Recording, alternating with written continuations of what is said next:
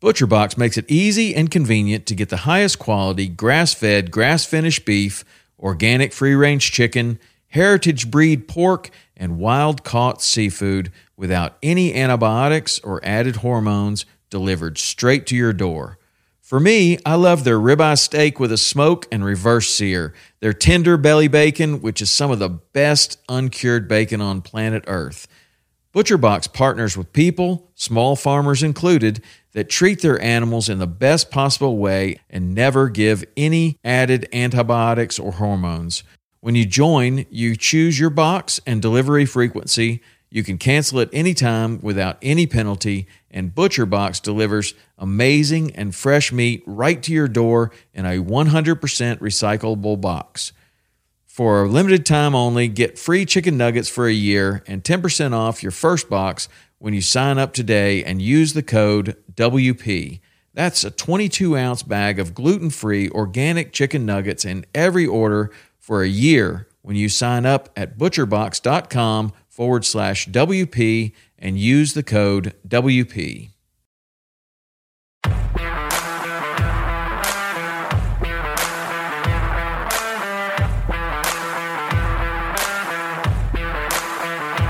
Welcome to Western Contours Podcast, sharing experiences, providing insight, and looking for solutions to become better hunters.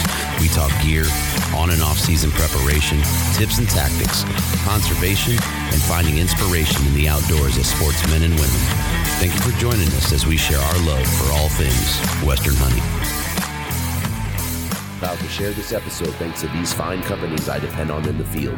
Game Changer Calls. The GC was designed with all hunting callers in mind. Though elk is the intended target, the unique size is a game-changing tool for turkey and coyote callers as well.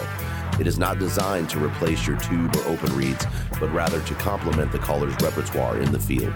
Vortex Optics. Proudly made in the USA, Hoffman Boots. If you're heading to the backcountry and you need some meals that won't bog you down, check out SasquatchFuel.com. 100% compostable packaging was designed to combat litter in the backcountry. For more information on conservation in action, head over to SasquatchFuel.com. Titanium Archery Products. Dedicated archers deserve truly unique products that provide all the performance attributes that they demand, and that's exactly what TAP delivers. For more brands we run and trust, jump on westerncontours.com partners page. Look for the code Western Contours and save a few dollars off your order.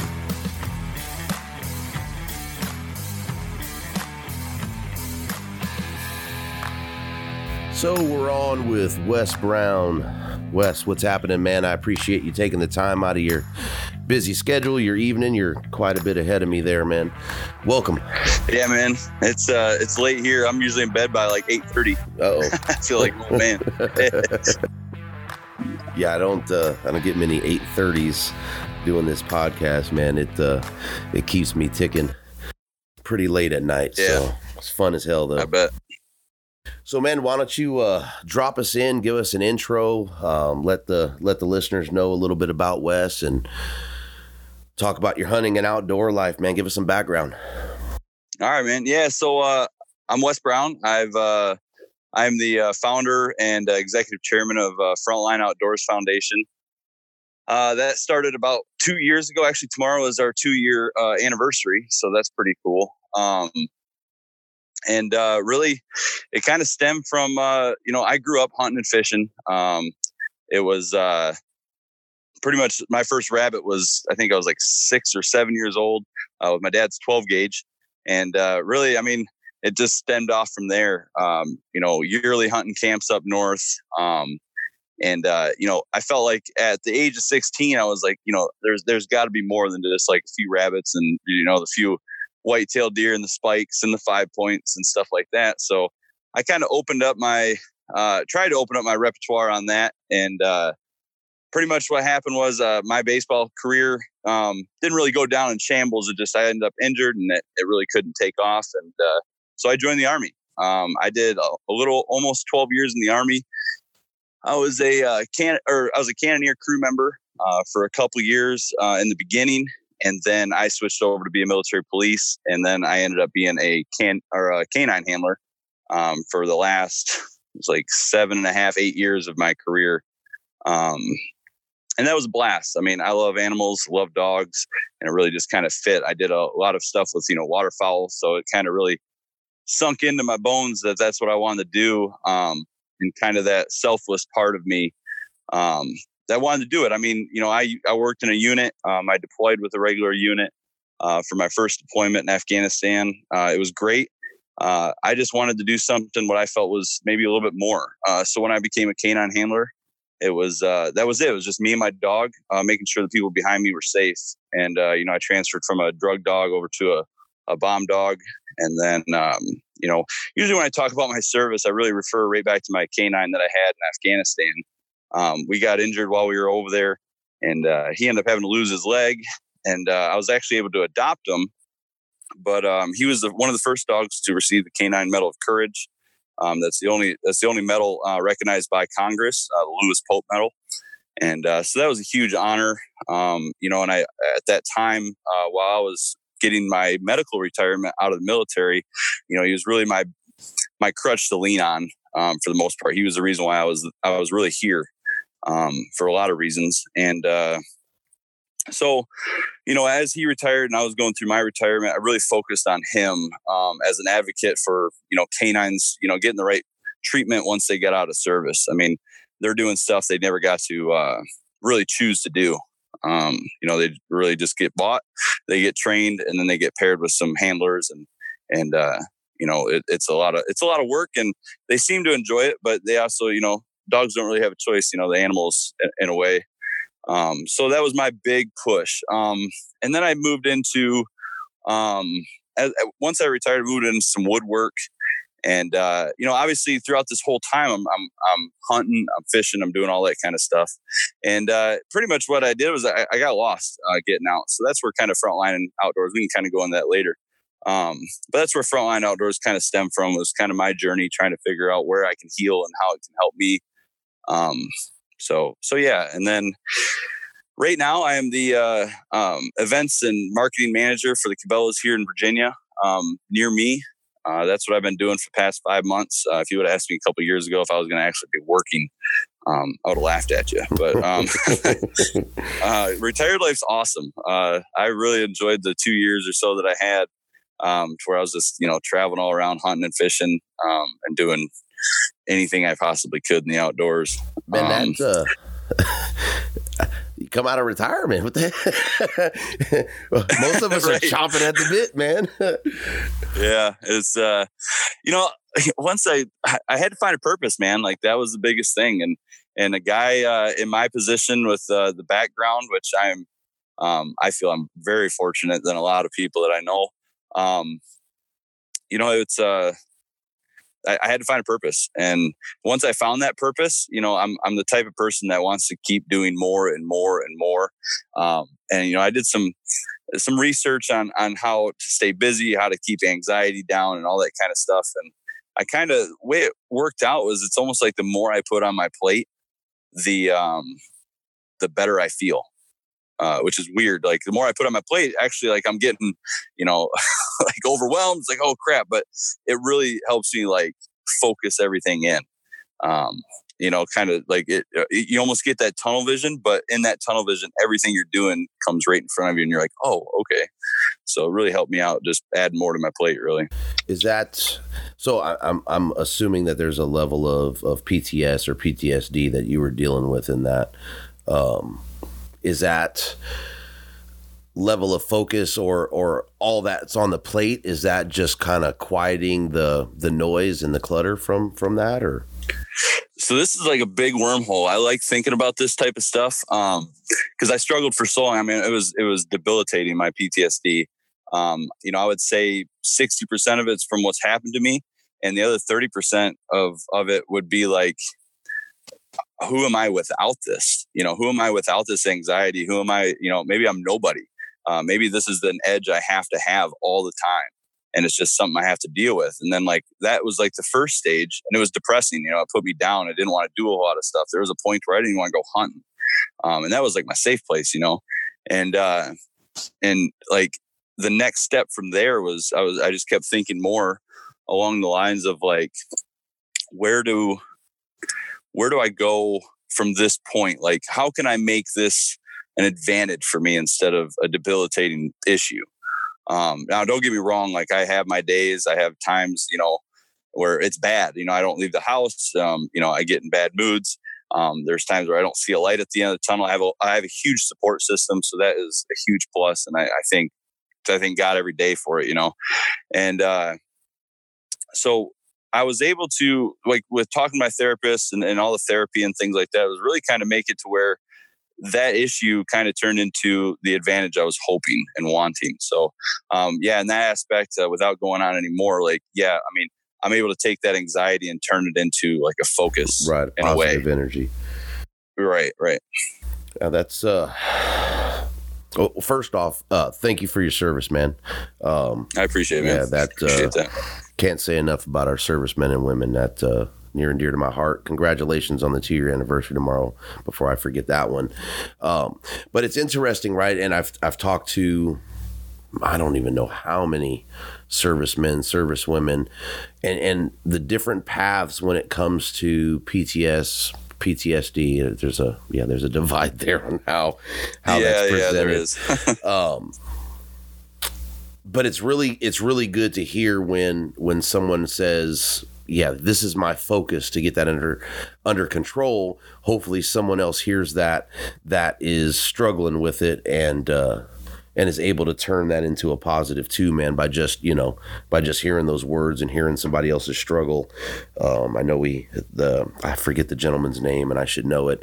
But the backcountry rookies guy, one of their team members committed suicide, about a week ago, man. So, hearts out to them and everything. I didn't hear about that. And, it's, not just, and I don't want to focus on that. I mean, that, it kind of impacted the hunting, community or industry, but it, 22 a day, man. I mean, that number is no joke. So hearing anything positive that comes out of that is huge for me. It's a rough one. That's a rough one. It is. Yeah. Yep. So is that what kind of kicked out Frontline Outdoors for you? Yeah. So, I mean, throughout, I was just jumping to things that interested me, like I kept adding to my plate. Some things would get put on the back burner. So I started doing woodwork, and woodwork was really therapeutic. And, a couple of my injuries, I have 6 crushed discs in my neck and back, and that prevented me a lot. So like having those types of injuries on top of my depression, not being able to work out like I used to, at one point, I would say probably about 3 years before I retired, I was like 225, 6% body fat. I was like at the top of my game. I mean, that was what I did all the time. And, to go from that to just trying to make sure I stay within a weight standard. That hurt, so I started doing woodwork, and that really started wearing on my body, when I was doing it full time to try to actually make a living. And then, after me and my family kind of moved some stuff around, I really just focused on me. And when I say focus on me, I was like, you know what, I want to go do stuff I wanted to do when I was younger. Like I wanted to be that guy on TV, right? Like I had that immature mindset at that time of like, there's nothing I can't do. Right. So why don't I just go out and perfect what I love to do? And so I did. I went out and I searched out some schools, some seminars, like butchering schools, all that type of stuff. And throughout that, I was looking for programs for veterans. And luckily, there's a couple schools out there. I'll refrain to saying any of their names. But there's a couple schools out there that even allow like the GI Bill to be used. So no money out of a pocket. You just use your GI Bill you earned, And so went out there, went through all the courses. And, while I was out there, Frontline Outdoors was like in its beginning stages. I wasn't really getting out there. I was putting some content out there. We're still waiting for our 501c3 and stuff like that. And, once I completed all that, I said, this is something we have to do. I mean, I felt like I found my purpose. I was most certainly, a lot of people say, oh, it's healing. You're healing in the outdoors, or you were healed through the outdoors. I don't like the word heal. It's just like, I feel like you're working towards something. Healing to me, and this is in my brain, this isn't for anyone else. Like I get a cut, and when that cut's gone, I don't see it anymore. It's healed. I always see my issues. The things that are happening to me, I'm always seeing them. And I think it's a good thing for me to see them. It's a reminder sometimes. It has it's a double-edged sword. It's there, and you can fall into that black hole quickly too. So it's a lot of work. I mean, you're constantly working on it, trying to make it better, or trying to keep it at bay. It even sounds depressing saying it, but knowing that there is a light at the end of the tunnel every single day, all the time, that's what helps me keep going. Because I know there's going to be a day where I feel great, and and the more I think about that, the more days in a row that happens, So it's really nice seeing that progression. But the biggest problem is trying to want to feel better. I think that's a big issue. So, but anyway, before I go on too much on that, I went out to the guide schools. I was able to do a lot of guiding, a lot of horseback riding, fly fishing, all that type of stuff. Now, in no means did it ever make me a master, because it takes years and years and years of doing something. But it put me in that world I wanted to be in. So I was able to partner with them, and what I wanted to do was build a brand around getting better in the outdoors, and whether I know we use the word on our website, healing through the outdoors and things like that. I think it might be better, more palatable. And the one thing I didn't want to do was be the free hunt nonprofits. There's a ton out there, and I didn't want to be that because it's a bad thing. It was just I didn't feel like that was a niche anymore, and so. The niche I wanted was if you're going to come through a program, you're going to put a lot of time and effort into yourself. Anyone, we mentor people to go out hunting, which is a huge passion of mine, to get them outdoors. But that one hunt might get them introduced, but you almost instill it into them. You know what I mean? And, so I didn't want to be where they just come to us. We take them on a hunt and say, "Hey, congratulations!" And you have that little bit of camaraderie for the 3 or 4 days. I wanted something long term. I wanted something where it's like when you do these workouts and these mentorship programs to get in better shape. The good ones are there checking on you, talking to you, and it might be a year, it might be 2 years. Those are I think the success stories are much. Are more abundant, I guess. And they happen more often when you're able to check on them and have that relationship throughout the time. And so we started partnering with them to make it where we would take 1 or 2 people through the courses. And then once they went through that, we would then take them to, we partnered with Become One TV to where they do their outdoor film or their film school that they have. And, we partnered with them, and we've been able to use their online courses. So these guys are getting a kind of a crash course on what it is for the outdoor industry. So these guys already have somewhat of a passion to be outside. They want to be better. They want to get better. And we give them the tools to either, be their own, go out and get a job. We do job placements and get them out there to different outfits and stuff like that to start a new career after their schooling. And then also on top of that, it gives them the tools to start their own outfit if they wanted to. So these people might have a family that has 1,000 acres that's not being used, and they go out and, they're able to make some money doing exactly what they love. You know what I mean? So they have, it's a continued purpose. And that quick hit, right? And I'm not belittling anything that anyone else does, but that makes perfect sense. What you're saying, that quick hit for that quick, that weekend or that 4 or 5 days, that's great. But what happens after that's gone? That continued purpose in something, that's brilliant. I appreciate that. And, like me and my other founder, Steve Edwards, these guys, this is what we wanted to do. And I've been lucky enough to get a good board panel together, and they're throughout the industry of the outdoors. And, it's just, I don't know, it really comes down to mentorship. I really want to, be able to reach these guys or gals to, go to their fullest potential in the outdoors. I mean, I could sit there and grab a guy who's never been interested in the outdoors and take him through all of this. And he might be a veteran or first responder, or what have you. And, he gets to the course and you go, "Oh, that's cool." But I don't think I'm ever going to hunt or do any of that stuff. And which is fine. That is their prerogative. and that's just not their cup of tea. So we want to focus on, it's hard to, I don't like sitting here and going, well, only these type of guys can do our program or anything like that. It's not what I'm saying. It's just, I want to focus on the people that want to get better. They want to do it through the outdoors. I can't raise enough money with the type of program that we have. I can't raise enough money to do a ton of people. My goal when I started this was if I can do one person a year and make a difference, that is worth $1 million in my eyes. Heck, you know what I mean? Yes, sir. So that's our focus. And I knew at the beginning, I'm a type of guy that I just want to go big and I want to go hard and I want to go fast. And and luckily I had the board members to kind of slow me down. It's like, hey, this is what we can project this year. So let's focus on what we can do. And I'm like, well, if we could do that, we could do this, and it's just, and I'm the type of person, it's like one of my flaws. I'll hold on something in my hand until it burns up to a crisp and still be like, there's something there. But I mean, if it's something that is that you see the impact in your life that something has had, when you can try and translate over to someone else and have that same impact, like you said, if it's just that one, guy or gal, that's huge, man. For sure. You can't help it burn the hell out of your hand.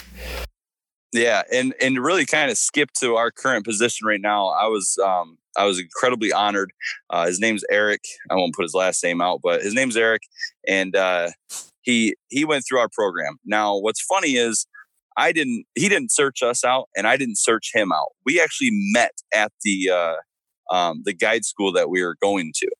And, I talked to him and he chose on his own after retiring out of the military to find a purpose in the outdoors. Now, this is a guy that only went out hunting maybe a handful of times in his lifetime, killed a deer when he was younger with his dad. And really that was it. And he, for some reason, just decided he needed to be in the outdoor industry any way he possibly could. And talking with him, it was just incredibly inspiring. This guy, he's been through a lot, and he's actually one of the guys that some of the things he says, I actually repeat him through my head all the time. And I was at the time still struggling with a guy who had passed away that I knew. And, he told me, he goes, we don't help anything by sitting around and being depressed and sad and not living the life we should be living because they died. We don't honor them that way at all. Why don't we honor them with living the life that we deserve to live and that we want to live? And I get goosebumps saying that. And, I'm sure it's been said elsewhere. I've never heard it. And the way he explained it to me, it really changed my point of view. And I felt that he would be a perfect example to be one of our first folks to go through our program. And inadvertently, I can't take credit for taking him to the guide school. That's all on him. He went through that, and then he was supposed to go through our through the film course up in Ohio. And some family issues came up. So he's doing the online course. And because he did that, we took him on a free hunt out in Kentucky with Palisades bow hunting. I got to give them a shout out. Those guys are a huge supporter for us. We don't work with a lot of outfits. If I can find one that works, let's just work with that one instead of putting a whole bunch on our plate, So yeah, we went out this year, or 2019, and he drilled a 130-inch 10-point with a bow. And what's freaking awesome about that is he has never bow hunted in his entire life.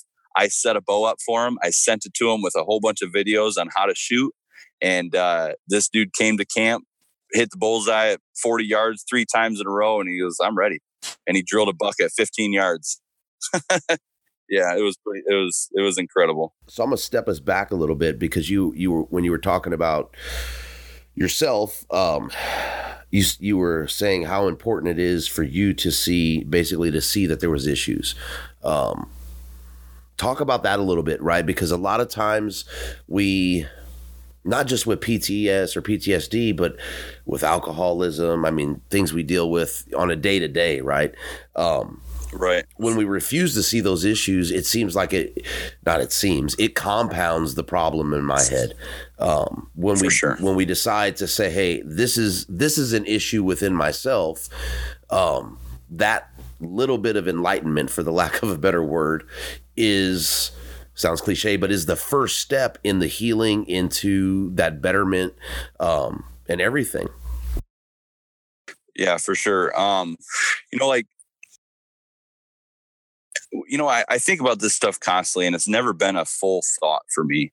And I almost like it that way because it keeps me searching for new ways of dealing with certain things. In a nutshell, I've been through alcoholism. I've been through, I couldn't say I had an addiction to pain meds, but, with what I was prescribed, I'm sure I came dangerously close. And those two things, I say alcoholism ruined my first marriage in a way. And it definitely ended that first marriage. Like, I was in Germany and there was just a lot of drinking, and I was dealing with a lot of stuff prior to that that I just didn't want to face. And so luckily, I've been blessed with people who've pretty much come in to save me before things got out of hand in a way. And pretty much a buddy bet me that I couldn't stop drinking for 14 days. And like the type of guy I am, I said, well, the hell you say? Like, I will. And it was on an honor system. He never checked up on me, but I went home that day, emptied every bottle I had in the house. And I went on a 4-day dry spell, and that turned into 2 months, 3 months, 4 months. And then I ended up drinking again, but it never got crazy. It was like, maybe a couple beers with my buddies on a Friday, things like that. So I can't say I really ever beat it at that time, but it really put me on a path to be better myself because I was getting fat from drinking all the beer. So I just started working out, and I wanted to be the best dog handler I could possibly be, because at that time I was drinking so much after that divorce. I didn't even want to be working my dog. Now I'm getting paid by the U.S. government to play with dogs. So that, something was wrong.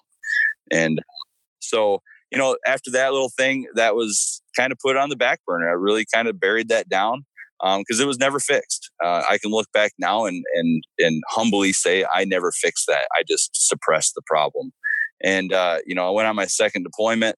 We did what we had to do over there, come back. I, dealing with a lot of stuff. My dog was hurt, all that kind of thing. And kind of started drinking again. And then because of my injuries, I was on pain meds and things like that. And it really took really watching my current marriage at the time, or my current marriage kind of fall down a hole again. And, I couldn't help but blame drinking, because it wasn't helping my mood. I don't care what anybody says, drinking to forget anything. You don't forget anything because you wake up remembering it. Probably a little bit worse than you did the night before. And, it was suppressing the issues I had to address. And finally a light clicked on in my head, and I'm like, I need therapy. I need something, And I was lucky enough to have a clear mind to not stop looking for the right doctor. And that's what I think a lot of veterans run into. They don't get the right doctor. They struggle to find that person that they can connect to on a personal level, or a stranger, I should say. To connect on that personal level. And I got lucky, and I found one after quite a few tries. I'm not bad mouthing any system. It's just, I had to find someone that I connected with, and, going through that. And then she opened up a lot of doors for me to go on from there. And through all of this, I've been able to look back and look at my issues. I don't know if you ever watched The Office. There's a saying on there, and it's really cliche on how he said it. But he's like, I like to be wrong. Yeah, I thrive off of it. And every time I think like this, I feel like an idiot. But I like being wrong. I like looking back on my mistakes and was like, oh, that's why I did this. I might even be doing that same mistake again. Whatever it might be, little or big or whatever. And it's like, oh, and I'm able to look back and like, okay, that's why I did. And it's kind of crazy. I think a lot of this happened throughout my life, at least how I'm feeling right now. A lot of this happened through my life, so I can be so analytical throughout in my brain about the things I've done in the past, so I can be a better me today. That's kind of it. When it comes to looking back on a lot of my bad stuff, there's stuff I still have to deal with, sleeping and things like that. But knowing there's that light at the end of the tunnel, whether it's a hunt tomorrow or a hunt in a month or a fishing trip, or maybe even just reaching out to someone and making sure, hey, how are things going? Oh, awesome. You're running your own outfit, or seeing something on Facebook or something like that. Even if it's not a success story from me, my nonprofit, I like seeing it, and I try to surround myself with that positive stuff. I don't think I'm at a point now where I can really face a whole lot of other. I don't know. I just really have to keep the positivity around me, and I think it really helps me in our mission as FLO and my mission in my life, to pursue what I love. I don't want to sound too California because I'll get shit for it. But there's definitely something to be said about the energy we keep around us, right? And I'm an absolute firm believer in if you're surrounded by negative energy or you're putting it out, that's just going to be what everything is about. I don't care what good is around you. When everything is looked down on, everything is bad. And for sure, when you kick that crap to the curb and you're focused on the positive, it's like nothing can phase you. The worst day in the world doesn't phase you. It's just, it's an amazing thing. But those realizations are necessary to bring that full circle. However people find that, Yep. Man, now I don't know which way to go. So because we're on this path, this topic right now, I'll step us back to flow, and then I want to try to kind of step through the program. But let's talk a little bit about peace and therapy in the outdoors, right? Because like you said, there's programs that, get guys out, that free hunt thing, and it's important, right? But let's talk about that peace and therapy in the outdoors and what that's done and the continued growth that you've seen in it, and then the folks that you're affecting with FLO there. Yeah. So the peace kind of in the outdoors and that healing really came from finding a purpose. I think that a lot of hunting and outdoor stuff, you don't feel yourself as I say that thinking like I'm speaking for everyone, but I think at one point in my life, I felt like it was just something fun I was doing, to separate myself from that normal day of life, which you start hitting part of that, finding the peace. And, a lot of people are like, oh, this is my way of getting closer to God and things like that. And I felt that looking back now, before I found that purpose in the outdoors, it was a hobby. It was, something I really enjoyed. It's something that I was able to share with my family, and some friends and stuff like that. And, and put some extra meat in the freezer. That's, always a plus. That's how I thought of it then. It wasn't, like it is now. Now, I need that, meat in the freezer because that's part of my purpose as a man, in my life right now. Now that's not my only purpose. I'm a father, husband, all that. And, but finding that purpose gave me the peace to where I was like, I'm providing for my family. I'm saving, grocery trips to the store, whatever it is, it sounds minimal. And when I say just the meat, I also started adding on gardening. I had a huge garden this year, which brought me, incredible, weird happiness. I feel like, in the last few years, I'm turning into like a huge hippie, to where like, I love everything. Like this thing, oh my gosh, this deer just, I love this deer. It just gave me its life, and I feel like hunters are actually turning into those tree hugging hippies. And which is cool because, we can be tree hugging hippies and still go out and kill our food, and I'm really enjoying how a lot of hunting now is and being in the outdoors have turned into that instead of, the cold blooded, whatever you want to view it. Right. Everyone has its place. Yeah, but, everybody sees it. But yeah, right. But the people I surround myself with, being able to be with like Hoffman Boots, which we'll talk about, like just those guys around there. It's just nothing but love. You know what I mean? Like, without sounding too weird, like it's nothing but love for what we do. And it's you take away a lot of competition. There's no ego. I'm sure there's ego, but when it's to the ribbing, but it's cool to be around that. So back to finding that peace, it was I had to find a purpose. There had to be a purpose in what I was doing, and I imagine it came from my military career to where I felt like I had that purpose. They preach to you. As you're getting retired or medically retired, is like you need a purpose. You're going to lose your purpose, which is being in uniform, to not being in uniform. And being in uniform for over 10 years, I didn't know it was going to be such a struggle. I ignored that struggle for a while. And finally, I honestly cannot say what hit me. But I love the outdoors. I love hunting. I love fishing. I love everything about it. And I had to just immerse myself into it somehow, some way. And when I did that, I found the purpose, which was, I get to provide meat for my family. I get to make certain things with my hands. I get to garden. I get to hike. I get to fish. I get to horseback ride. I mean, just being outside. And, as I say all this, it's really all a bunch of cliche shit. It's not. I mean, it's not though. But it's not. It really isn't. And no. And I think a lot of people that might see our program or hear me say certain things, they might scoff it. And I know that because that's how I used to feel. I'm like, wow, that's cheesy. Like, it's not that big a deal. But man, it is. It has changed my life 100%. And I can tell you right now, I would not have a job right now. I would not have the relationship I have with my family. I would not have anything if it wasn't for my drive to be better and to find that purpose in the outdoors. Now, they might find their purpose in welding, but that's not me. My purpose is the outdoors, and I like to help people that have the notions to do that.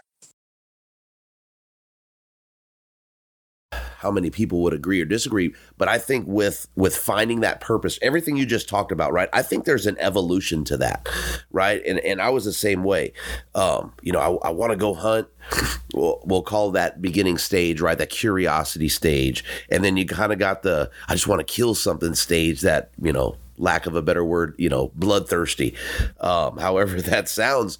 But I think the more you're out there and the more you just let everything be and just engulf in it, man, you find that purpose. For me, it doesn't sound cliche, dude. I'm ready to give you a hug. Cause like with the gardening, right? I had a couple, my dog killed my chickens, but I had a couple chickens. I had the garden, they'd fertilize. And dude, that really was kind of the icing on the cake, the full circle for my ability to go out and with my hands take an animal and put them in the freezer.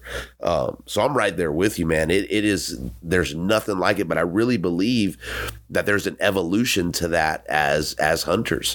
When we kind of let that guard down and just let the outdoors do what it does, man. It's that shit sounds cliche. Right. Man, this episode needs to be called cliche. Yeah, but there's really, dude, there's nothing, and I've said it a million times on the podcast. I don't care. You have to beat me over the head with a bat. There is nothing out there that brings life full circle. And the values that I hold high, there's nothing like it, dude. I've snowboard, I free dive, I fish, off road, motorcycle, you name it, and I've never ever had anything that has the ability like hunting to bring absolute value to every aspect of life. That's incredibly true. I mean, it hits the nail on the head, and all I can say for like the most layman's terms of how this evolved was, if I watched a TV show that was hunting when I was younger, before all of this, I would kind of scuff or kind of laugh at a person that didn't freak out when they just shot a 160-inch buck. I mean, lose their ever-loving shit, because that's how I would be. Right. Right. And then I see these guys and they're thanking the deer. And I'm like, I would joke or make a something out of it. And now I watch it, we have a much more evolved TV shows now on some aspects. And you watch them and you're just like, I would feel the same way. Like, holy crap, this is such an epic moment. This isn't just, you didn't just kill something. Like, you just, whether it's even a milestone in your mind, but you also know, you think about all the work that has to be after and all the work that happened before. And it's no longer just a big celebration. I don't even know if there's a word for it. Yeah. It's the culmination of it all, man. Yeah. I mean, when you bring up the work after, I mean, that is absolutely one of my favorite parts. And I hear people go, oh man, talk about the smell. I live to smell when I'm quartering up an animal in the woods, man. Oh dude, like that gives me the chills just thinking about it. It is the entire process, right? All the struggle, that the amount of energy that we put into that one tag, is phenomenal, right? It's perseverance at its finest, right? Just trying to be the best we can be in something, and then to be able to, you got the animal down, and then here's the cliche again, is that's when the work starts. But the struggle through, packing that animal out 2 miles, 3 miles, 7 miles, whatever it is, in whatever your scenario is, 10 acres and you're packing out 200 yards. I mean, there's nothing like that full circle culmination of that whole activity, man. It just does something to you. For sure. Yeah, it does. I mean, there's no denying it. And, if someone's listening now and you don't feel that way, try to feel that way. Look for ways to feel that way. And, I don't like calling people out. I don't really like talking bad about really anybody. But maybe you need to make it harder. Like 16 to 23, all I did was set up a tree stand, put a camera in front of it, and bow hunted it. Or, if it was legal in the state, I put some corn down. Now there's absolutely nothing wrong with that. I wanted more. I wanted to make it harder. Any way I could make it harder, you're not sitting there putting obstacles in your way. You're just adding to your process. I got a climber that made it a little harder for me. I could walk and I could explore more. What's on the other side? What's over there? And, started doing that. And then next thing you know, I have a few more cameras. I'm putting them elsewhere and help someone, do a food plot or something like that. Everyone wants their own thing. And for me, it helped me, when I made it harder, it helped me be, what's the word I'm looking for? It helped me, kind of, I guess, immerse myself into that process and appreciate everything that is happening much more than I used to. Well, I mean, we're about cliches. I mean, it's the harder you work for something, the more it means, right? I mean, it's for sure. Yeah, oh, yeah. That cliche number 50 or something. Right. But yeah, and then it's so nice too, because you can, that you mentioned earlier, the continued purpose. The more we struggle in it, the harder we want, the harder we're willing to work for it. We just keep putting in that work, So that purpose is it's never ending, man. That cycle is just constant. Right. Oh, yeah. Yep. Jump off the cliches for a minute. So kind of take us through the process with Frontline, man. Give us kind of a step through the program, and how that all works. So right now we're actually revamping a lot of things that we're doing. We've kind of moved away from the guide school that was going on, just to step back from every single one of us on the board have full-time jobs. When we started, I was 2 years, I was retired. I had been retired for almost a year, and that whole year, that first year that we started, I didn't work. I was collecting my VA in retirement, and that's it. I was able to travel to Michigan. I was able to travel to Colorado, anywhere that we wanted to do anything for Frontline Outdoors. I was there. And luckily enough, my co-founder, he actually kind of quit his first job to really just immerse himself into FLO also. So at a drop of a hat, we were going to Colorado. At a drop of a hat, we were going to Texas. We were doing whatever we could to get content and let people know what we're doing and try to help out where we could with someone. So we volunteered at the guide school and all that kind of stuff. Well, now we're trying to bring it in more of a more intimate thing to keep out, well, not really keep out, but just kind of make it where it's just strictly FLO and what we can do for the veteran or first responders. So right now we're actually in the process of trying to figure out, or actually get the logistics down of us training. I know there's already a company that says train to hunt, right? And you're really, training to find that purpose in the outdoors.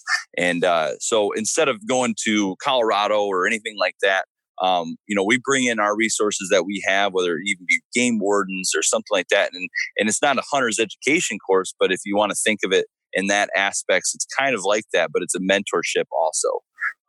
And as we go through that program, we're kind of instilling the outdoor purpose, because a byproduct of our mission is trying to make it to where, so studies show across the United States, everyone wants to get kids in the outdoors, right? And that's where it starts. But actually, it's where you got to key in on the non-hunting parents or the non-outdoor parent, or a parent that wants to get in the outdoors but doesn't know how. Or a future parent, that age between like 22 and 32. And if you really think about it, that's the age of our veterans. A lot of our veterans that are trying to find that new purpose in life, and there's obviously older.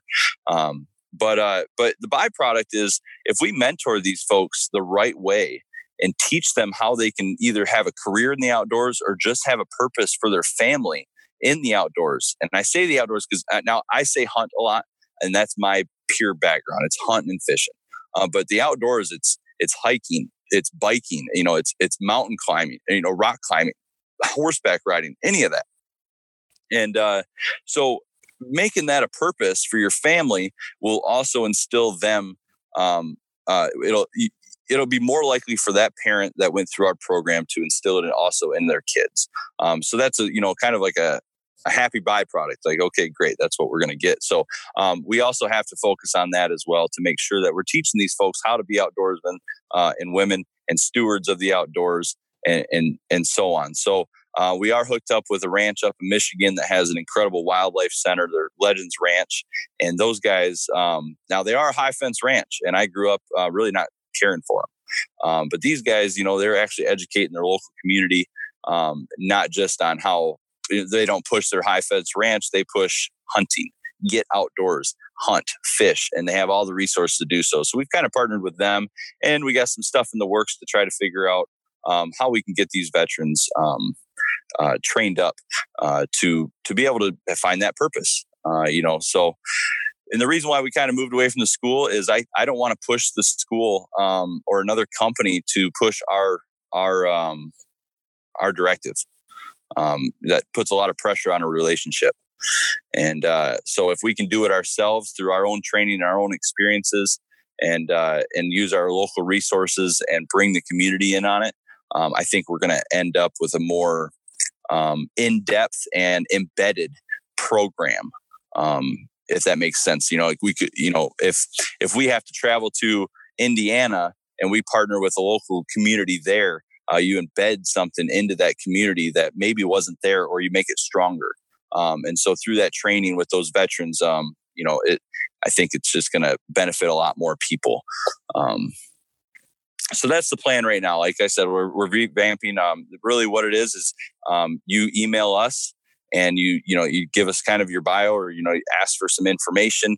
We shoot it back to you of kind of what we do, to try to explain our mission better. That's not on the, because it can be long-winded, right? As I keep talking over and over. No, that's good, man. But so they, and we kind of work with them. The first year and a half or so, it's been people that I've known or been acquainted with throughout, going through the industry, finding veterans and things like that, or having friends that, we're working together to try to get to a certain level. So, if someone wants to get in on our program, shoot us an email and really just ask questions, and we'll kind of start a relationship that way. And then we'll go from there. And then once we select you, we'll start throwing out some dates. And that's a big thing because, it's hard to ask a veteran or first responder who just got done with service hey, can you take 3 weeks off? You know what I mean? Take 3 weeks off and come devote 3 weeks, absolutely no pay for your family or anything to learn how to find a purpose in the outdoors and help with, the lack of purpose after service. And so that's really hard. So we try to make it, and that's going to help us also moving away from a formal school and having our own to where we can do our own schedule. Hey, let's do 4 days here, or hey, if you're available, we have a week program going on here. That's our goal, so we can be a little more flexible with these folks, because anybody and everybody that wants to hunt or be in the outdoors, they'll take a 4-day off, right? At least in my head. No, I think most of us will, man. We kind of plan our lives around it. Right. Yeah. So, if we can get somebody to come out for 4 days, all expenses paid, and we do that, maybe once a month, because, this process isn't, a one and done. It's not hey, come here for 3 weeks and you're done. If it takes us a year to help you through this, great. If it takes us 2 years, as long as you're dedicated and you want to be here and you want to help yourself, then we're going to be here for you too. So if you can only make, one class a month, then by all means, it's okay. So that's our goal, is to try to be flexible there, because I'm not going to be flexible about someone that doesn't want to help themselves. I can't be. There's a lot of resources out there, and I know if we have an opportunity, we'll shoot those resources out there for them. But we aren't medical professionals. We're not, certified counselors. We're not any of that. And there's people and resources out there for those folks that aren't really ready to help themselves, but maybe just going through the motions, and they're going to find that path. Even just going through the motions like that, you're going to find a path to get better. It's out there. There is absolutely no way that this is a failed. It's not the end of the road for anyone. There's something out there, Which, sometimes we hear those, horrible stories, man, and people think that. So I'm glad you're saying it.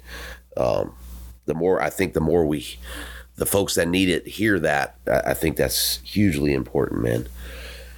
Right. And I just want to put it out there. I can't wait to listen to this on a bad day, because then I'll be like, hey, you said that, jackass. There you go. You can always go back. Hell out of your head.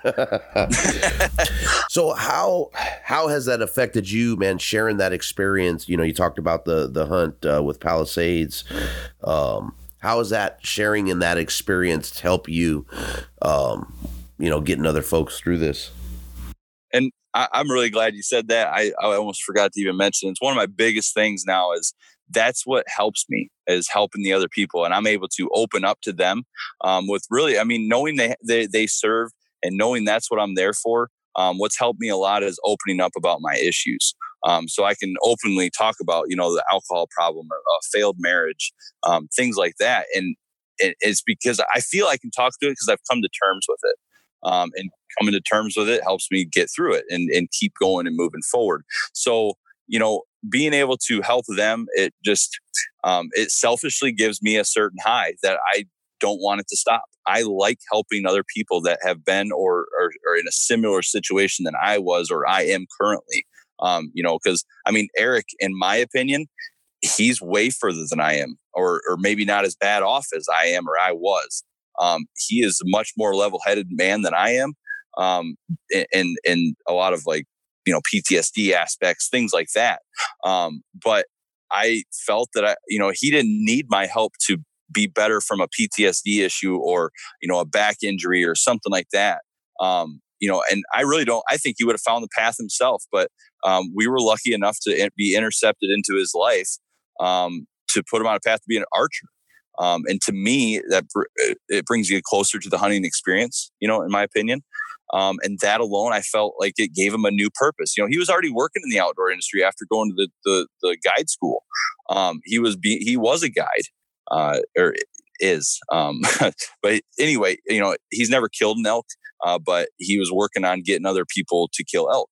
So he was working the industry. He was wrangling horses. He was packing elk in and out, all that kind of stuff. So he was already there, but seeing how the hunt and this whole path with the outdoor filming and things like that, kind of the way I seen it change, was incredibly humbling. And I was kind of worried that I was going to feel maybe I didn't do enough for him, but the little bit I did, I was so happy with it. And to share all that with him, it's hard to really put into words. I mean, when we were sitting there talking, Frontline Outdoors, we have this thing that we do. And when we take these folks, now they're going to go through our courses, they're going to go through our program and things like that. And I do apologize. I didn't really get in depth on our program. We're really revamping everything. No worries. I think we're touching on some important stuff here. So, yeah. But so with him and a lot of our other folks that we did, which we'll get to another program that we're in with a ranch up in Michigan, but we have flags. So you go through our program, and then on our adventure, I like to say adventure because if a guy doesn't want to bow hunt, we'll figure something else they want to do outside. You know what I mean? And it might be whitewater rafting for all I know. But I don't know if you've learned through the people that you've talked to, veterans and such, if like I went on a lot of combat patrols in my deployment. I had flown a lot of American flags over in Afghanistan. I've been in a lot of my missions and stuff like that. And I gave them those flags either to myself to hang at my house to remember by, or I give them to my family members. Like, I was thinking of you while I was over there. So, please hang on to this flag. It was flown over X. It was on this mission, blah, blah, blah. And so I decided that I wanted to bring that aspect of things into our program. Because as a veteran or even a first responder, they understand the meaning behind that flag and why it's carried during a certain experience or a certain length of time through a different, adventure, we can say. So I was able to pull that out of my bag and present that to him. And you seen it in his face. I'm sure he's seen it in mine. And then we both seen it in the tears that we kept kind of wiping away. It's windy out. But not a lot was said. He goes, "Hey, that was a veteran move, bro. And I really appreciate it." And that's really all that was said. But I mean, I'll be California with you, but the energy between us with that. There you go. It was incredible. I was thinking it. I just wasn't saying it right there. Yeah. So, having that, it was just, it was awesome. And that really put a cap on, that's not all we did in 2018. We raised more money than we've ever raised through our annual 3D shoot we do in Michigan. To raise money for the Purple Heart Hunt, which is at Legends Ranch. Now, it's pretty much a guaranteed hunt for a Purple Heart recipient. You go in and apply and things like that. And we were a sponsor for one of the hunters. And the hunter was also the guest speaker. And these guys, they just do incredible things for our veterans. And these guys got to shoot 160 to 180 inch whitetail in velvet. And they only do this once a year, and they only do 5 at a time. And they're incredibly deserving. They're incredibly vetted people that send in why they want to hunt there and why they want that experience. So we were very honored to be able to sponsor one hunter. And, we were able also to sponsor every flag that was given to every hunter that killed their animal. And it was with their guide throughout the whole entire week hunt. So that was another thing. And I was a guest speaker there in 2018, and I sucked terribly. I was there the whole week. I experienced everything with these amazing people from Vietnam all the way to Iraq and Afghanistan. And I bawled my eyes out the whole speech. Like, it was bad. So it's great to have, to be a part of all that and to see these guys, because it's an opportunity to see these guys really immerse themselves into a buck of a lifetime. A lot of these guys, they've really only walked in their backyard and waited for a deer and maybe never seen one. One guy this year, he was in Vietnam. He didn't see a deer in 30 freaking years. Oh, wow. And he got there and he got the biggest buck he said his family for 6 generations has ever seen in their life. So that's incredible on a lot of different levels. So, anything we missed with Frontline, man? That was, I'm a sucker for our vets, for anything that gets our vets out and giving them some light at the end of the tunnel. So, I don't think there's anything more that I could say and add to what you went through there. But if you think we missed anything, man, touch on it real quick, and then we'll jump into some other stuff here. Yeah, really the biggest thing now is funding. and support from companies that want to help these guys through their educational process. Even if, you run like an online learning group that you can partner with us, that we can give to these guys that sign up for our program. Anything is great. I mean, it could take, learning how to, grunt call for whitetail during the rut. You know what I mean? Like, we can find that on YouTube, but maybe a support system, things like that. And funding. I mean, I would love to be able to do as many people as we possibly can, to where we're like, hey, we have more money, we need to do more stuff, and just support. The more support we get is great. I am, I always refer to myself, like, when I go and ask for people for help, like, whether it's a store trying to get, a donation or whatever, right, for a program that we're doing, or a 3D shoot for a giveaway. I'm like Chris Farley trying to sell brake pads. I mean, it's just like, next thing you know, I got their car on fire on their desk, and it just doesn't make any damn sense. But really, I don't like asking for stuff without me knowing that I can give something in return. So if there's any way that I can do something back, that's how I am. And that's put more on my plate, but it's whatever I can do to really make it a great relationship. I value I'm kind of old school in that manner of, I value every relationship I create, whether it becomes bad. I don't like bad mouthing. I like to just, if we get separate ways, we have to. But my goal is to every relationship, and it stems from my failed attempts in my past, having bad relationships and being immature about it. My biggest thing is I want good relationships with great people, and surround my nonprofit, or I hate saying my nonprofit, our nonprofit, because it's everybody's. I like to surround it with positive vibes and positive people that want to, be included in our mission. So, I mean, anything really, the only thing I say is support. And if it's not our nonprofit, it's somebody else's. These veterans deserve a lot. And they deserve an opportunity to help themselves. So, man, I don't even know how we move on to anything after.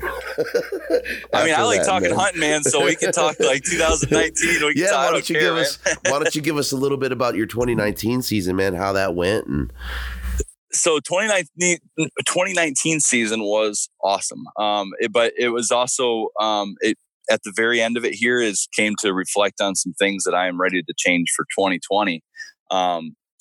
Pretty much my season started in late March. I went down to Kentucky with my boys at Palisades. Zach, we're trying to hunt every single year together for turkeys. And we, 3 guys, 2 days, and we killed 5 birds. Yeah, it was awesome. And every bird was no more than 10 yards from our blind. And it was just epic.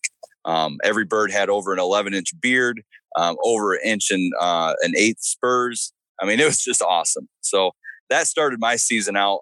Actually, no, I got to back up. January, I was in Texas with two of my best friends, my out west guys. One, he does an outfit out in New Mexico, and the other one helps out an outfit in Colorado. But we killed 2 aoudad in Texas, which was freaking awesome. They were delicious. I mean, I almost put them above elk. No way. See, you know what, bro? It's funny that you say that. I have a friend of mine just went, and he said, "Man, that's the worst meat I've ever had." Really? Yeah. He said he said he doesn't regret it, but it's the worst meat he's ever had. Wow. I mean, I have a backstrap in my freezer that I've been like hoarding. I'm like, I need to save this. I love it. It was great.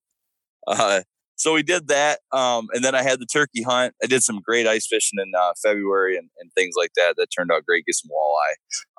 After the turkey hunt, it moved into spring for walleye up in Michigan and some perch.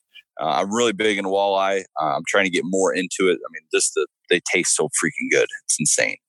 So it went into walleye. So that was great. And then what I was looking forward to the most was September bow hunt for velvet bucks in Kentucky. I had never done that before, and I was pumped. And obviously we're talking about Kentucky. So same place, Palisades. And we had some shooters. Me and him, we talk a lot about the property, what the deer are doing and all that. We bounce a bunch of stuff off each other, and he's just been a huge support for FLO. But anyway, so we go down there, and it was me and my brother, which me and my brother have never hunted out of state together. He's finally kind of old enough, and he has a job to where he can do this type of stuff and pay for it and all that. And so it was a great opportunity for us to get out. He was after a certain buck that was named Front Junk. He was pretty much with the junk he had in with the junk he had in the front. He ended up being like a 13, and he would have probably scored out 155-ish. Just a monster freaking buck. So he's hunting that buck, and I had another one kind of in mind. There was a big 10, and I really wanted him, but there was also an old buck that ended up having a broken pedicle, and his right side kind of grew straight back. We called him the Newfoundland buck because he looked like caribou. So anyway, we were watching these deer, and then it came. So we're out there hunting. My brother hadn't seen that buck yet, so he ended up shooting a doe. Now, my brother's a Michigan hunter all the way. If there's meat in front of him and he can kill it, he's going to kill it. Yeah. And I'm holding out. He's like, "Oh, you shoot a doe." And I'm like, "No, like I had all season to shoot does. Like I'm here for a buck, you know." And so I'm hunting. I had a couple close calls. And, I had a couple young, like 130s. Now he has a 130 limit, so we wanted to stick to that. But, these they're 2.5-year-old deer, so we let them go. And then one morning, it was Friday morning, second morning hunt. And I'm sitting in the stand, and the sun starts beating down me. It's like 8:30. And sitting there, and I'm like, man, it's getting real hot real fast. And I was like, the deer are going to really... and I wasn't really thinking of the whole aspect. I was actually in a bottom that was a lot cooler. I just had the sun beating down on me. And anyway, I turned over and fell asleep. I legitly just turned over on the side of my ass and just fell asleep. And next thing I know, all I hear is like this deep, he was just breathing in, but he was breathing in something real hard. And I heard that. I'm like, what the heck? Because, no leaves on the ground. It's September. So I never heard him walk in. Like you have that hunter sleep where you can hear things walking around you. And so I just kind of opened my left eye, and I see this like 128 point, literally 15 yards from me. And he's sniffing the ground. And I was like, oh, shit. And then I look behind him, and there's another 120. They're almost like identical brothers. It's kind of weird. And then to the right of him at about 45 yards was the buck I was wanting to shoot. And, he didn't measure out real well, but he's a mature buck. Like that's what I'm after. And, so anyway, I'm looking, and I'm stuck. My bow is, an arm length away. My camera's not on, and I'm just like, shit, like, what am I going to do? And so I start kind of moving real slow. And I mean, it took me I bet it took me about 15 minutes to get where I was. And they find like the two smaller bucks were milling around. And all of a sudden I heard something behind me, and my buck's kind of staying out, not where I want him yet. And I don't have my bow. I still haven't reached for it. And I moved my butt like maybe 3 more inches than I was when I was moving slow. And there's a deer behind me that caught me. And I was like, oh, shit. And now it's stomping. And I don't want to turn my head because I have 3 deer in front of me, and I can just blow this whole thing going. And I look over, and I can swear I see like white antlers, like pure white antlers, because he had just lost his velvet, and the 3 in front of me still have their velvet. But I don't know, it could have been a doe, who knows? So anyway, it takes a big jump over the creek behind me, and I took that opportunity because all 3 of those deer, when that deer jumped, turned away from me, and so I took that opportunity. I stood up, I pressed record on my camera. I grabbed my bow, and I didn't put my camera on. I didn't focus it. I didn't do anything. It was terrible. And I just zoomed in as best I could to where they were going. And I ranged my buck. And for some reason, I mean, these guys are kind of trotting out. And for some reason, he stopped and started eating just out of nowhere. I mean, a dead stop and just started eating. And I ranged him. He was 67 yards. And I dialed her down to 67, and I put it on him and just let one loose. And when I seen it, I go, I think it's 2 inches forward. I went, man. So I went to play the video. Of course, it looks like crap, so I can't see it on the little screen. And then I called my buddy up, and what's funny is before I went to fall asleep, I told him, I said, hey, why don't you just come pick me up at 9? And then we'll head out here early, and there's some spots that's in the shade that we can kind of get out a little earlier. But my phone didn't really have good service, so it never went through. Now those bucks came in at 9. That's when I woke up. And so luckily he didn't come. But I finally got some service, and I told him, I said, hey, I shot a buck, come get me. So he comes in, and I go to my arrow, and there's good blood. And I'm like, okay, great. But it didn't pass through. It had just hit in and it came out. But when it hit, it sounded like a 22 going off. So I was kind of worried I hit shoulder. And but there's good red oxygenated blood on my arrow. And there's a good couple drops. And unfortunately, I'm colorblind, so it's hard for me to see the red blood on the green grass. So anyway, they all come over, my brother and Zach, and we have a bad habit. I have a bad habit of chasing a deer too soon. So I said, why don't we just go back to the cabin and watch the footage on a big screen and see what happens? So we head back over there, watch it, and all 4 of us go, that buck shot in the neck. I mean, that's what the freaking video looked like. And I was convinced. I'm like, I just shot a deer in the neck. I'm like, I made a huge mistake of shooting that far and shot him in the neck. I had prepared all summer long. I shoot 3D constantly. I do a bunch of competitions. And I mean, my first 5 shots every morning is at 100 yards, good or bad. It's every morning 100 yards. And, not because I want to shoot a deer at 100 yards. I like to know that, a 40-yard shot's a chip shot, And so anyway, now I'm just emotions running through. I'm just like, this is horrible, And so we gave it an hour. I said, with oxygenated blood like that and it shot in the neck, he's dead. I mean, I hit an artery and he's done.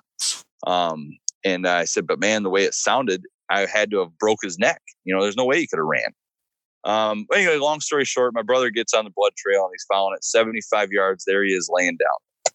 And me and my brother, I mean, we're just like elated. I mean, it was great. I just kind of laid there for a second. It was just like, wow. So where'd you end up hitting him? 2 inches forward. I hit that one bone coming off the scapula. I can't remember. It's either that first bone or the second one going down into the elbow, And I had blown right through that, and my tip of my broadhead was lodged into the other shoulder. Oh, nice. So you had a great shot. Yeah, I got everything. And literally, I mean, it was 2 inches forward. If I would have been 2 inches back, it would have been a heart and lung shot. Perfect. And so, I mean, I was glad that my initial reaction was like, ooh, that was 2 inches forward. But I wasn't worried, until, this video that's all blurry made it look like I shot him in the neck. But yeah, so, I mean, it was a great buck. He ended up measuring out 110 inches and his left side was 72. Yeah. I mean, so if you would have had a matching, it would have been, I mean, an incredible Pope and Young buck in velvet. But I'm so happy with him. He's a mature buck, and I love character on deer. I would rather take a mature buck that's 105 inches because he's got character, than a 2.5, 130. So.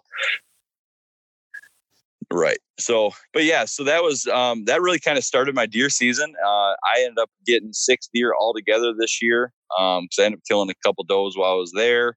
And here in Virginia, I chased 2 bucks all season long and never got a shot at them. Just between that and getting a new job, trying to get adjusted to that. I didn't get out deer hunting as much as I wanted to. Everything I did very smart, which I feel really good about that. But yeah, I never got an opportunity here, kind of in my home state. Michigan's technically my home state, but here in Virginia, I live here. I just didn't get an opportunity. I had a couple bucks I was after that were, 130s. Those very nice bucks that I was excited for. But my plan this year, which I followed through with, was to play smart. Don't go in on bad wins or marginal wins. Don't take those chances. There's a bunch of times I wanted to get in close to a bedding area. And my days off, obviously I can't always pick my days off, and the winds were bad. So I had to go in an observation stand. I had to go in a stand that I knew I'd probably just get a couple glimpses of deer that I could glass, and that this is my first year really focusing on that. And it hurt bad. Cause the old me is like, oh, let's just take a chance. But I didn't, next year, I know these 2 bucks are still alive right now. So I have an opportunity to pattern them better make some different choices and some different moves with some stands, and maybe have a good chance at of them being bigger next year, or this year rather. So, and there's a lot to be said about that, right? I mean, when you get to the end of that road, if you get to the end of that road, back to where we started this conversation and purpose, that continued purpose. I've been chasing the same single buck. This was my second season on him. I could have rifled him a couple times, but I opted to only take him with my bow. Nice. He made it. And as long as he makes it, through the next season, man, it survives winter. I'm killing him next year. Yeah. Oh, yeah. You know what That's I mean? Awesome. But there's something about that respect, that admiration, and just that grind of just saying, I'm getting you, I'm playing your game, and I'm winning. Man, you want to talk about a drive. Oh man. That's awesome. Yeah, I hope I kill that damn deer next I do year. too, man. That's awesome. Yeah. That's freaking awesome. 6 deer though. That's a great season, man. That's a freezer full and then some. Yeah, and what's funny is that is plenty, right? I mean, that's plenty of meat in the freezer. And this kind of segue into a little bit more deep stuff, but I was almost disappointed. I had I think 12 big game animals in my freezer last year, between hunting Kentucky, Michigan, Texas, and Virginia. And Ohio. I had an incredible year last year. I am a meat hunter first, so I shot a lot of does. I love having meat in the freezer. And but what's crazy is we went through it. I made summer sausage, and I love giving away things that I've made at home, and all that kind of stuff. So that was really fortunate that I could do that. And this year, it segues into how I felt after. So trying to review this season in my head, and it's setting me up for 2020. Is I felt like all I was thinking about was my next move. When I say that, like, I was thinking about my next hunt. That's it. Like, I literally had just shot an incredible buck of a lifetime for me. And I mean, full velvet. I mean, not everyone gets the opportunity for that. And I'm the first in my entire family that ever got a chance. And I'm already thinking about, like, well, what am I going to do next? Where am I going next? Am I doing this? Am I doing that? And I'd never sat there and reveled into the true, the hunt I just did. And man, it has eaten me alive this entire season. It was like, why do I keep thinking about the next trip? I mean, I'm talking with, Bob Morgan about the hunt out in Oregon. And it's only like, October, and I'm not even engulfing myself into the bow season I'm in, right. And, looking back on that, I actually wrote a piece that I'm still working on, and I want to publish it on our blog and things like that. But it's our time in the wild. And why aren't we, and I say we, because maybe I'm touching somebody else's, feelings here. Oh yeah. You're right in mine, buddy. But like, why am I not, reveling in the current right now? And now we always talk about, here's a cliche again, live in the moment. Right. And I was most certainly not living in the moment. I was losing touch, and maybe it was going to involve into losing my purpose, right, in the outdoors.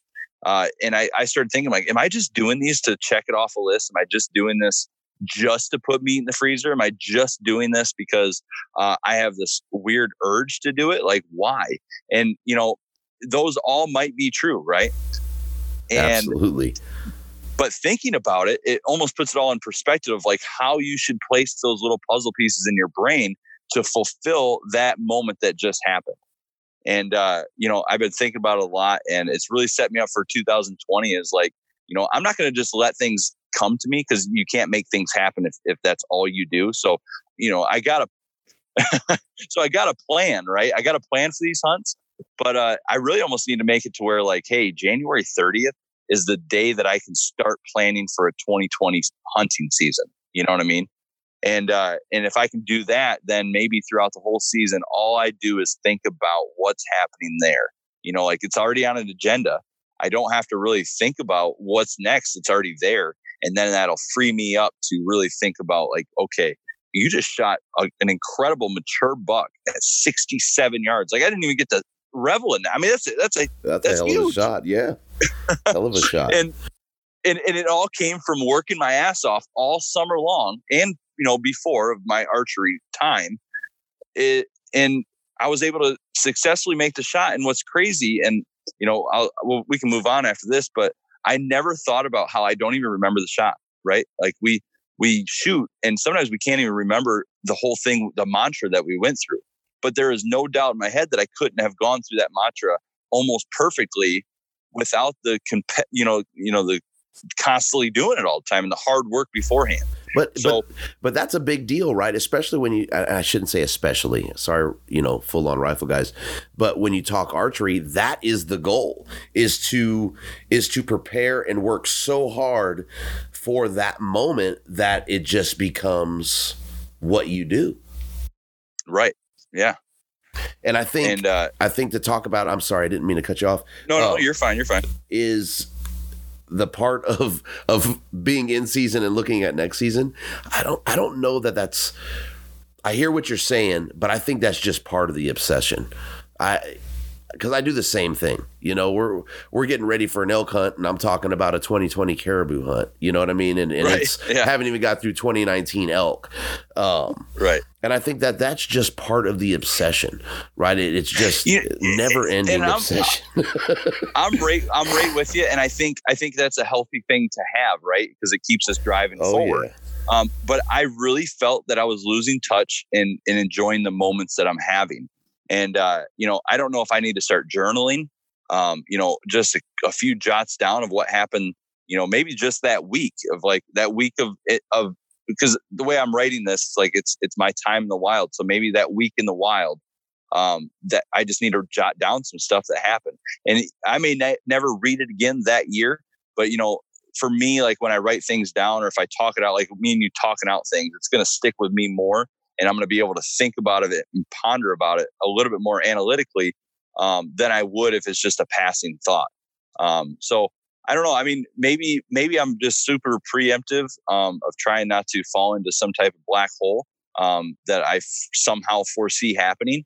But I really feel good about thinking about it. You know what I mean? Like I'm like, maybe I'm getting ahead of some things and we can circle back to, how I'm healing through the outdoors, with that cliche, maybe that's what's making me who I am now. Right. You know what I mean? No, I'm right there with you.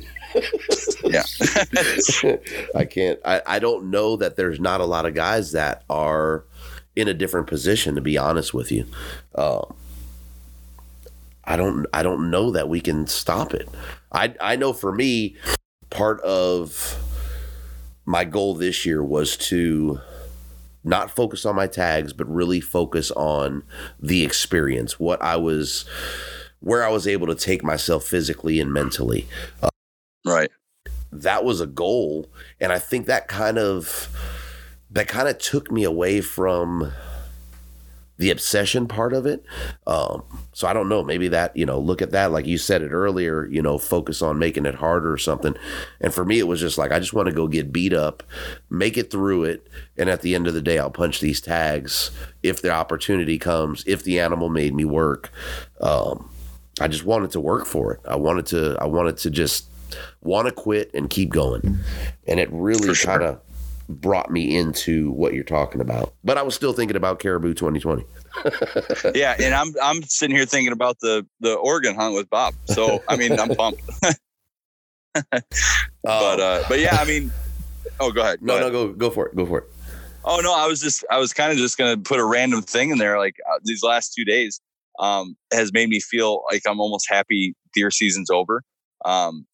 Because there's part of it that I felt like I was neglecting and, whatever. I mean, I did great this year. I'm super proud of what I did, and being able to go over what we just talked about, to think about it all. It's actually kind of coming into more of a realization. Like I got lucky enough to have my mount back from September, so I get to stare at that all the time.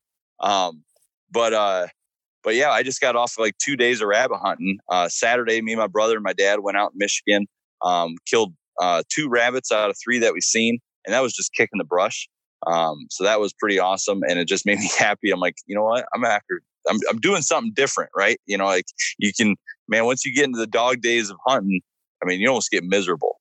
I mean, your drive is still there, but you're just like, son of a bitch. Yeah. Like, Yep. That's my early season. Today, yep. Oh, really? Oh man, my early season is, it almost feels foolish.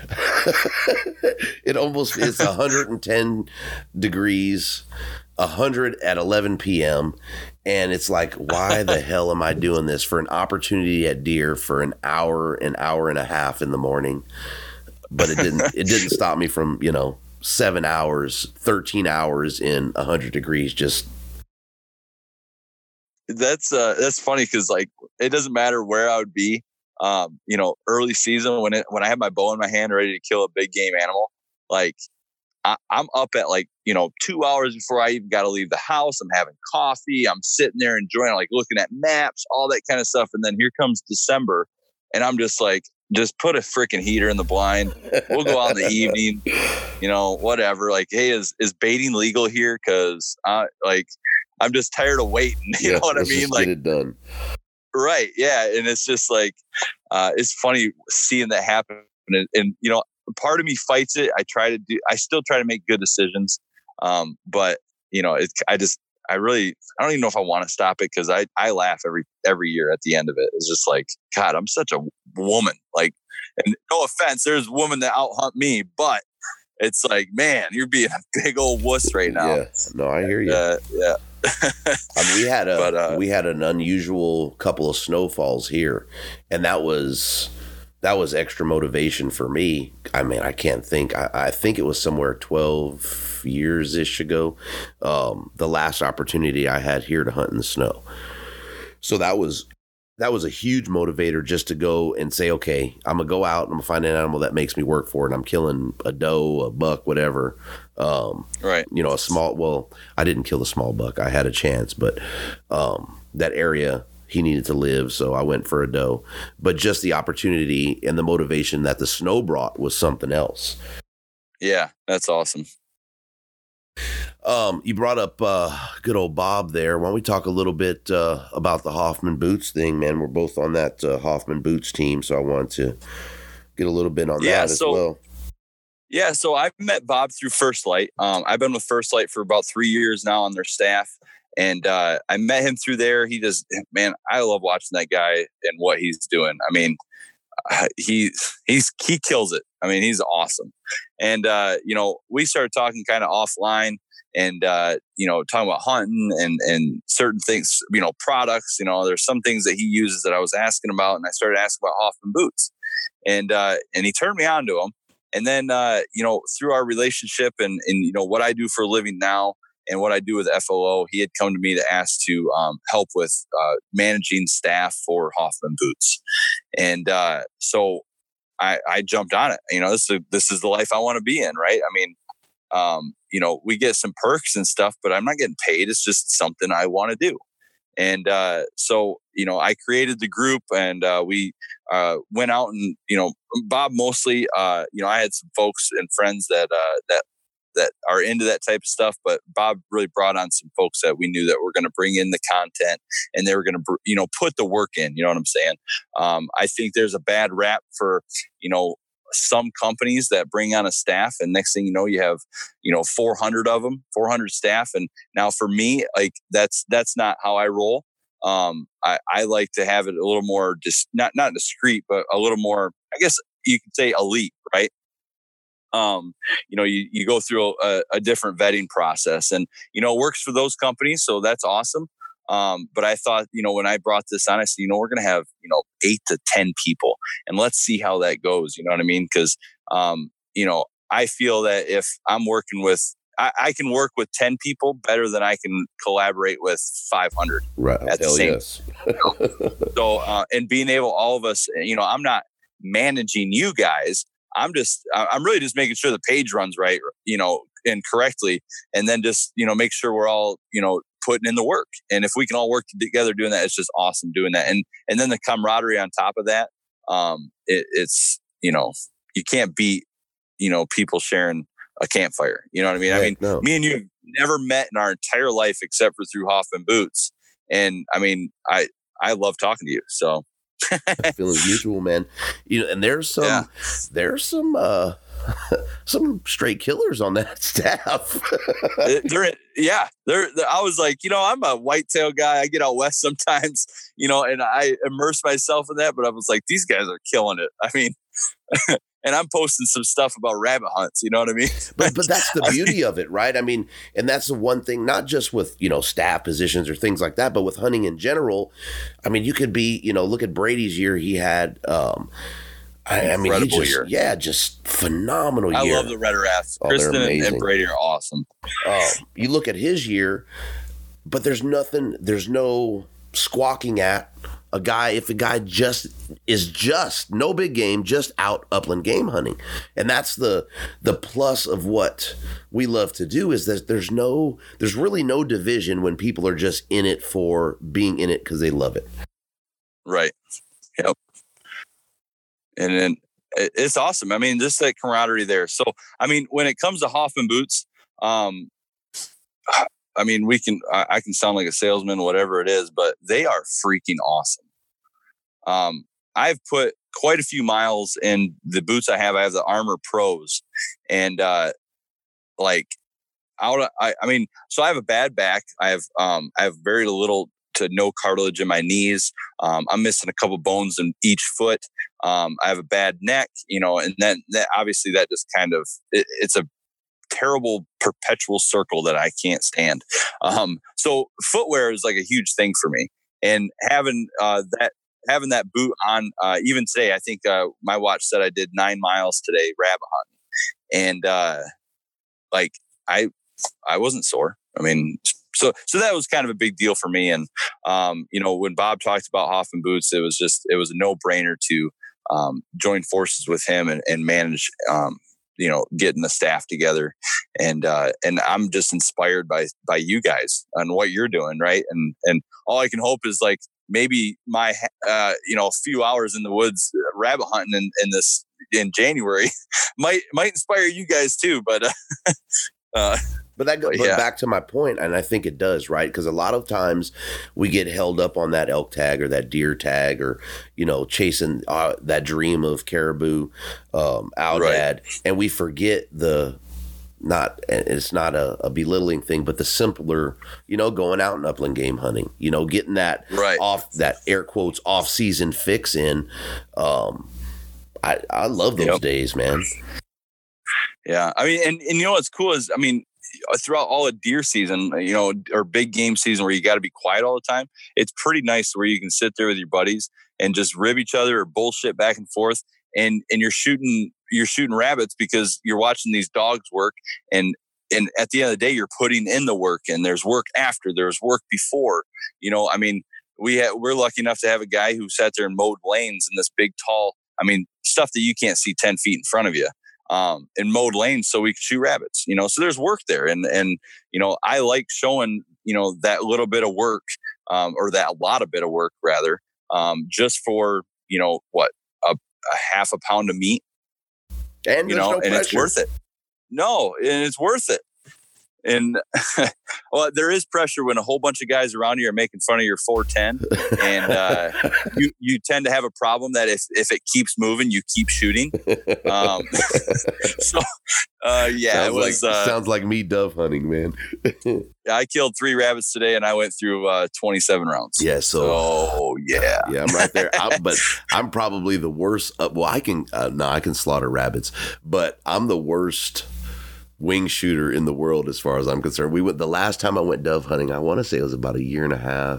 It may have been 2 years ago.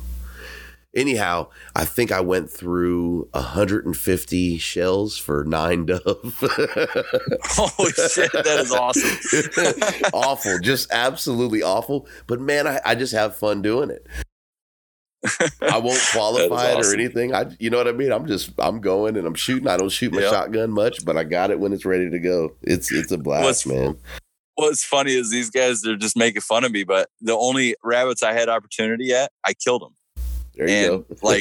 I mean, who cares? I shot, 12 times behind him and then finally got it. I mean, it's a dead rabbit, and it, I'm 3 for 3. Heck yeah, man. Heck Yep. yeah. I love those times where that self-inflicted pressure is just off. And it's crazy that we put that much on ourselves through, our big game tags, but yeah, that is what it is. But man, those are priceless moments. Yeah. Yeah. It's a blast. So, one of the things that I've kind of thrown into the podcast, one, it's because it's a never ending learning game, right? But two, I just want, I guess, some honesty out there. I don't know. It's like a triple fold in my head.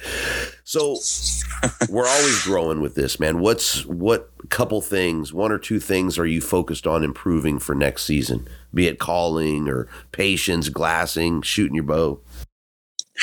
So next year, my biggest goal is to, like I said, live in the moment. And whether that's having to document what's going on, I really want to focus on that. I guess what I'm trying to focus on is being a better mentor. And that kind of ties in with that, and being a better steward of the outdoors. I mean, I'm sure if I try to analyze everything I did and I want to do, there's some mistakes maybe I'm making that I shouldn't be making. Little things like that. But one of the big goals I want to do, because I work with the game wardens here, and here in Virginia, they have what's called an R3 program, and it's their recruiting program to recruit people in the outdoors. And they're biologists, and their wardens are the ones that kind of turned me on to that study of the people who are most likely to bring more people into the outdoors. So my goal this year is to get my hunter safety course teacher certification. And then right after that, get my master hunter teacher course where it's like a train the trainer. So I want to get that. And then I'll be able to, through even my nonprofit or whatever, give free hunter safety courses to folks. And then same way, like it might be a veteran or anything like that. This is kind of more of my personal mission, is to mentor people.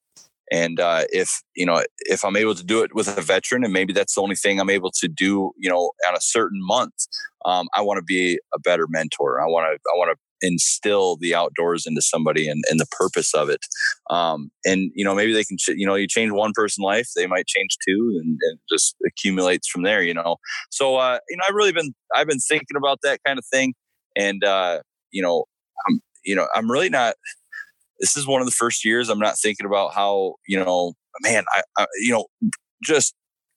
don't know if I just kill it so much this last year to where I'm pretty confident. I mean, obviously once summer hits, I mean, I'm going to be out looking in fields forever.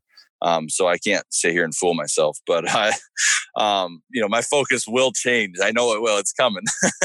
But I'm really trying to stay in that helping others. I mean, I don't know what it is, man. It's really starting to come over me in the last year and a half or so, to where I want to change someone else's life. I feel like people have changed mine in a lot of different ways, and the work I've put into myself, I've changed that in good aspects. And a lot of me just wants to give it back out. Like I want to give my successes away. I made a whole bunch of summer sausages. I gave it to a bunch of my family and friends, and I barely got any of it, and I don't know what it is. It's like lately, I don't know if I'm just getting older, or I don't know. Maybe I'm mature, which is weird. I don't know. I wonder that too, man. It scared me a little bit, but no, I just want to give back. I want to do more. I want to do more for someone else. And luckily I have that avenue with FLO to do that. But I am also in a position at Cabela's where I work to do it as well. I mean, I do all the events and all the marketing for the store. And, it is my job to make sure that, people are getting the right experience when it comes to our events. And our events are a lot of educational stuff. And, part of me has seen a decline of people trying to enjoy those seminars. I know I learned how to turkey hunt through a Gander Mountain seminar back in 2001. I went there on my own time, and I learned how to turkey call, and I learned how to do it. And my father or my family has never turkey hunted in their lives. And I went out on my own and killed a turkey, like all because of that, So I feel it's really cool to see these people come into these classes. So, I'm just in a great position this year. I don't know how I set that up. It was definitely not on purpose, to really give back. And I'm excited to do that. Heck yeah, man. Well, that's not a bad note to end on. I appreciate your time, Wes. It was great chatting with you, man, outside of, via DMs and the Hoffman boot page there, man. For sure. Yeah, I really enjoyed it, man. I appreciate you having me on and talking. Bud. It was awesome. Yeah, no, absolutely, man. I love it. So, here's to cliches, brother. I appreciate your time. We'll talk to you. Yeah, we'll talk to you later. All right, bye.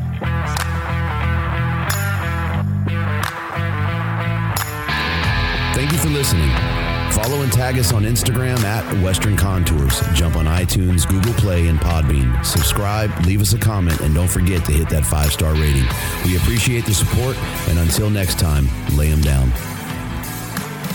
We spend a lot of time preparing for our hunts, and how we fuel our efforts is key. Head over to valleytopeaknutrition.com, helping you perform optimally in the backcountry. The purpose of Valley to Peak is to provide sound nutritional information supported by science to help you prepare and perform optimally in the backcountry. There's no secret. This is done through education, coaching, and programming based on personal goals and preferences. Head over to valleytopeaknutrition.com or catch them on Instagram at V2P Nutrition.